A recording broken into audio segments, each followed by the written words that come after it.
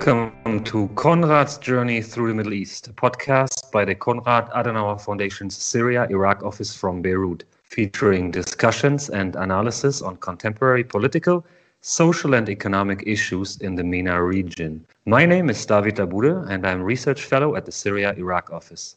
Today's topic is the US election of November 3rd and its impact on American foreign policy in the Middle East, with a special focus on Iraq. Will the president-elect Joe Biden have a different approach towards Iraq than the current US administration?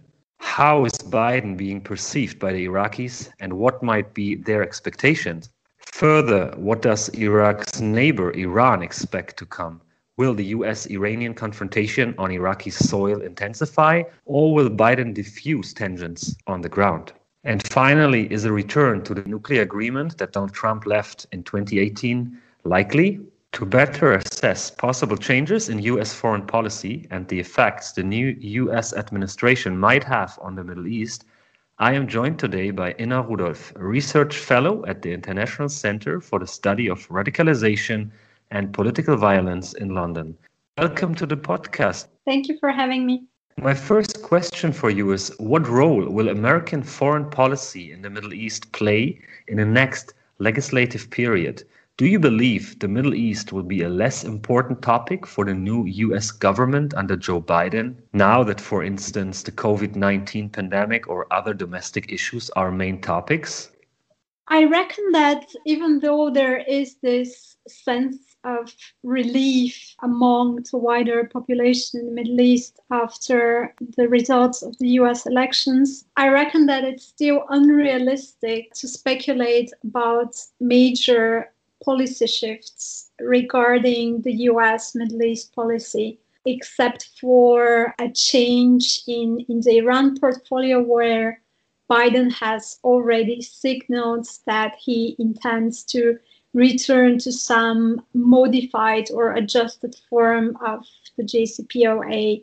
We can also expect that all of these Gulf states will be a bit anxious regarding Biden's approach towards Iran, especially if it would be a softer approach. But while some have speculated that Biden's election has been viewed negatively or with a certain level of anxiety by decision makers in both UAE and Saudi Arabia, even there it would be a bit premature to expect major changes. Biden has vouched his intent to end US support for the Saudi-led war in Yemen, and also to revisit the so-called blank check of President Trump's administration for Saudi Arabia.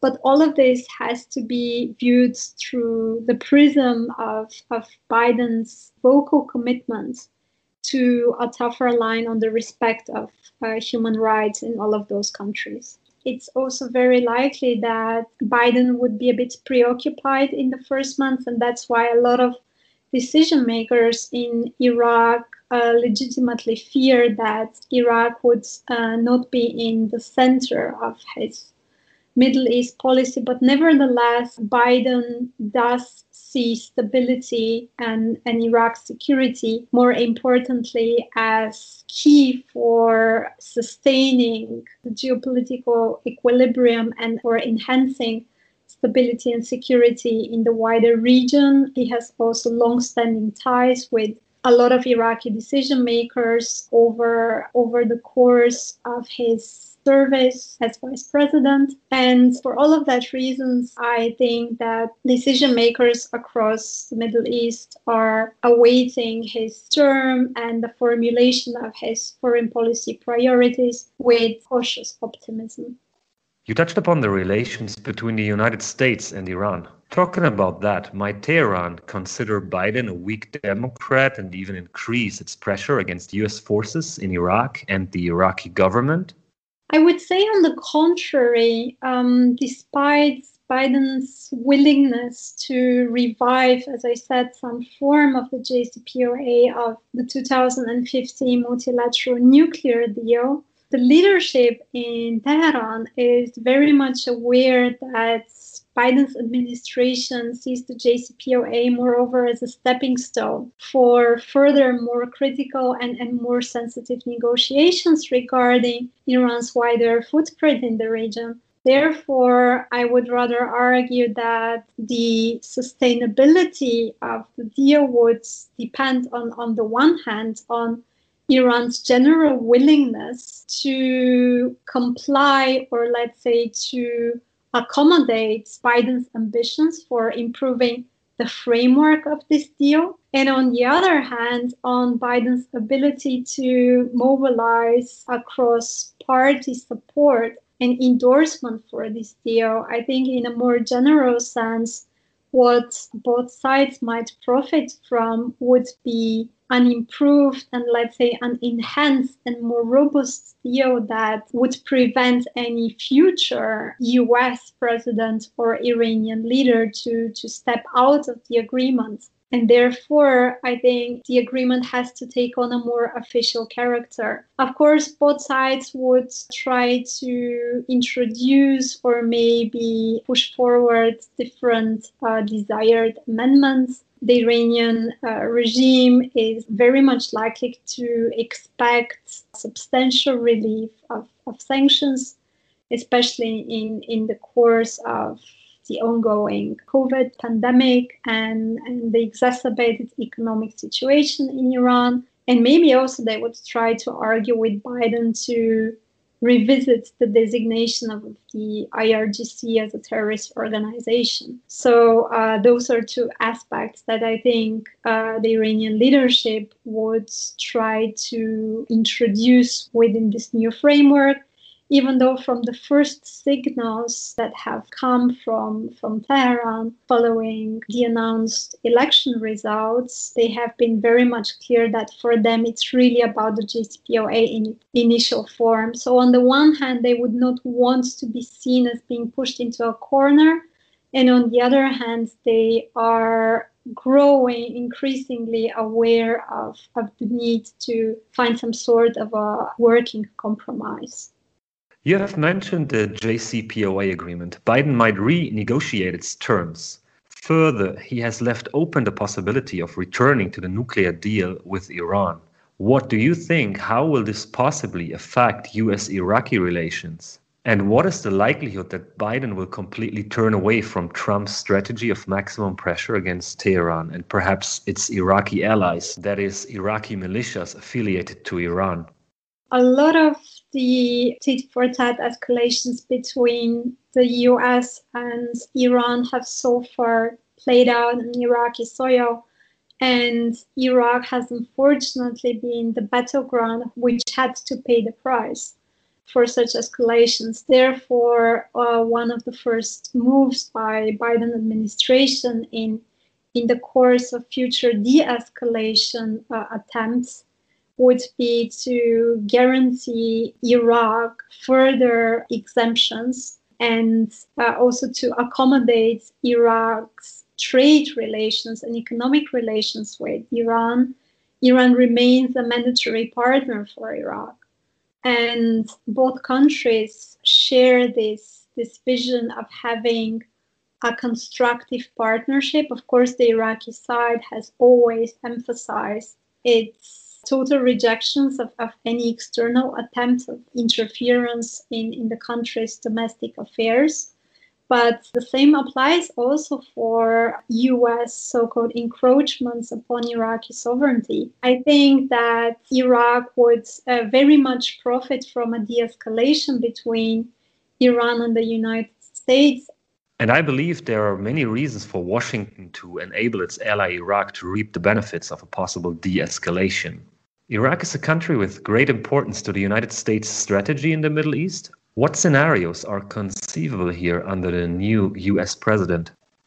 I think that Joe Biden's administration would be confronted with some of the inherited spoilers to more constructive US-Iraq relations. To begin with, the limits of the US military mandate in Iraq have constituted a controversial matter long before the Commission's assassination of Quds Force Major General Qasem Soleimani and also of the PMF's late Chief of Staff, Abu Mahdi al-Mohandes. So already in February last year, under President Barham Saleh, there was little to no consensus regarding the widely discussed withdrawal of US forces. So resolving this issue would definitely be one of the main subjects of future negotiations and also of the ongoing US-Iraq strategic dialogue. And we also have to remember how this all started with military campaign against units registered or seen as belonging to the Popular Mobilization Forces, the so-called Hashd al-Shabi in Iraq. This was followed by the siege of the US embassy in Baghdad and ended with the unprecedented assassination of Major General Qasem Soleimani and Abu Mahdi al-Mohandes. So through all of this, Iraq has been caught in the crossfire between Tehran and Washington, and both Iraqi citizens and Iraqi politicians have been growing increasingly weary of being dealt with or addressed with only like through US prism of their relations with Iran. So what we have seen so far is that even moderate politicians in Iraq have sought to refer to the strategic framework agreement with the US. They have emphasized the futility of the US pursuing an either-or approach in terms of pressuring Iraq to position itself either like with the US or with Tehran. And I think Biden administration might be more likely to understand, to accommodate these nuances and also to more strongly endorse al-Qadami to pursue Iraqi sovereignty and also to frame any future campaign of his regarding the containment of Shiite militias or any other armed forces outside of the control of the state as a matter of restoring the state's monopoly on violence and not a matter of satisfying US external demands. You touched upon the issue that the United States is on course to draw down its troops in Iraq once again to 2,500 men by mid-January. This is also a very important topic for European countries since their security in Iraq is basically guaranteed by US forces. Even with Biden as the new US president, that number is unlikely to go back up, isn't it? I think it's going to be unrealistic for Biden to challenge this policy or the course of this policy. There has been this sustained emphasis on the importance of ending forever wars such as in Iraq and Afghanistan and of bringing the troops home. So I think that would be quite an unpopular decision to also package in front of a US audience. On the other hand, there will be a prolonged commitment to fighting ISIS in the region, as it's being seen as a challenge also to US interests in the region. So in that terms, I think that Biden can be relied upon to proceed like with this process of downsizing the size of the troops. But I think what is more important here is how this downsizing or drawdown process is going to be packaged and framed. It has to be also part and embedded within the larger US-Iraq strategic dialogue, as it remains in the heart of constructive and mutually beneficial relationship between the two countries. And we also know how politicized the discussion on the remaining of US forces in Iraq has been. In the beginning of the year, Iraqi decision makers passed on a non-binding resolution agreeing on the importance of US forces to leave the country. This nevertheless leaves a lot of loophole and room for negotiation to figure out a tolerable scheme for US advisors, for US security staff to be involved in the Iraqi efforts of combating ISIS. And I think this is something where the Biden administration will focus on in future. You have mentioned earlier that Biden has already gained some expertise on Iraq in previous years. The image of the United States is very controversial in the country. Might Biden be able to help spread a different image of the United States in Iraq? And how do Iraqis perceive the new US president? I think it's very important here to consider Biden's personal legacy in Iraq. He has been associated with a lot of controversial issues regarding US-Iraq policy. According to policy watchers, during his time in the Senate Foreign Relations Committee, he supported the US invasion of Iraq and the ousting of Saddam Hussein's regime. Later on, Biden was also associated with an opinion piece arguing in favor of dividing Iraq in separate autonomous regions, a Kurdish one, a Sunni one, and a Shiite one. And even though we still have to consider that Biden was not rejecting the idea of having central government, this notion of dividing Iraq has been regarded controversially among different segments of Iraqi society, because there is this strong, I would say, rather cross-sectarian emphasis on preserving Iraq's territorial integrity. He's also going to be haunted by another problem, and this is the premature US withdrawal that, according to many Iraqi decision makers, enabled and created the conditions for the total collapse of Iraq's security forces in view of IS invasion of Mosul.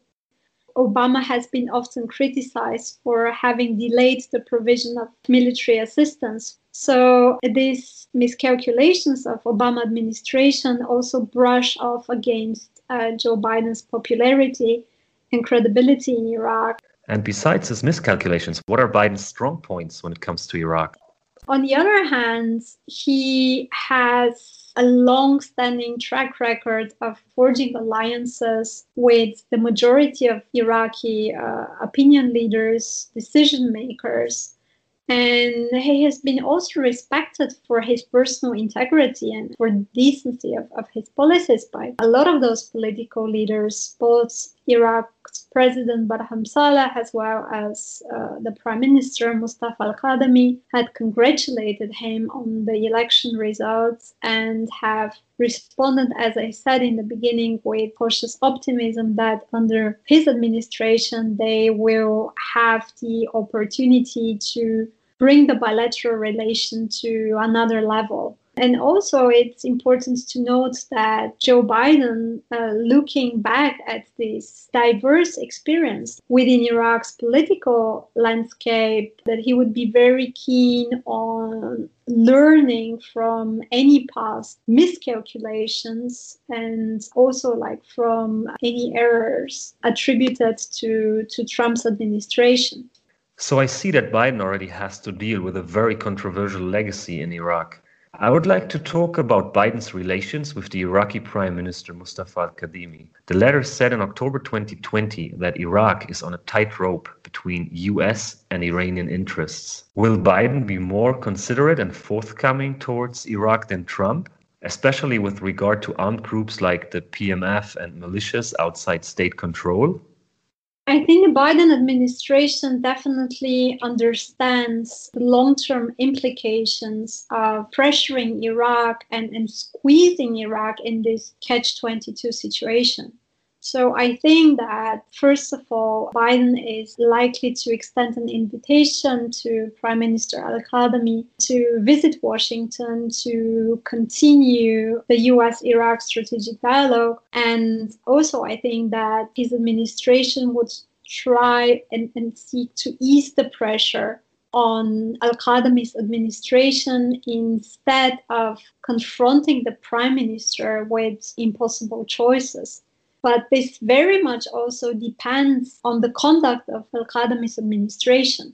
So far, he had been very clear in his communication of the systemic limitations to, in the first hand, reigning in armed groups outside of the control of the state. I think that also during his last visit to Washington, he was able to articulate the importance of building a US-Iraq relationship that's not just viewed through the securitized dimension of these relations. And also, I think that any mutually beneficial relationship with the US should be based on US respect for Iraqi sovereignty and neutrality with regards to any future disputes between Iran and the US.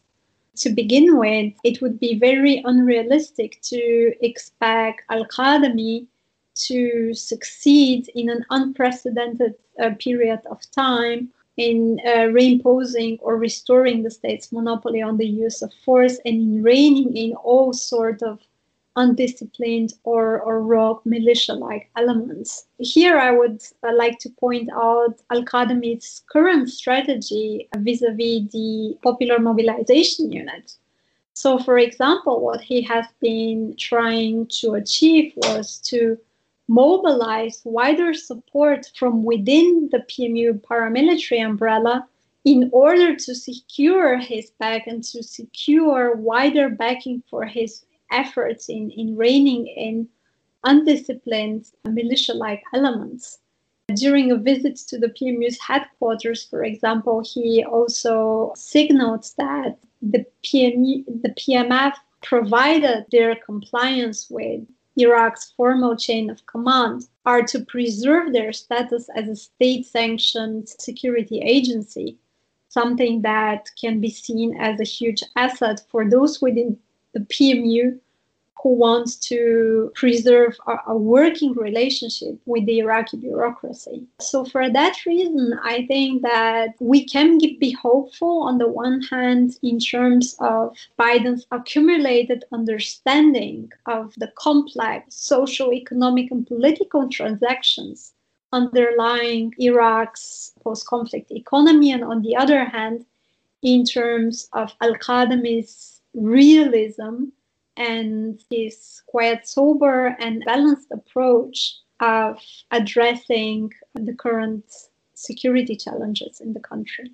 Given this complex situation, how can Biden perhaps support Al-Qadami to rein in these Iranian-backed militias? And how will Iran's Iraqi militias possibly react to the new US president? Might they be more open to Biden and even agree to certain concessions?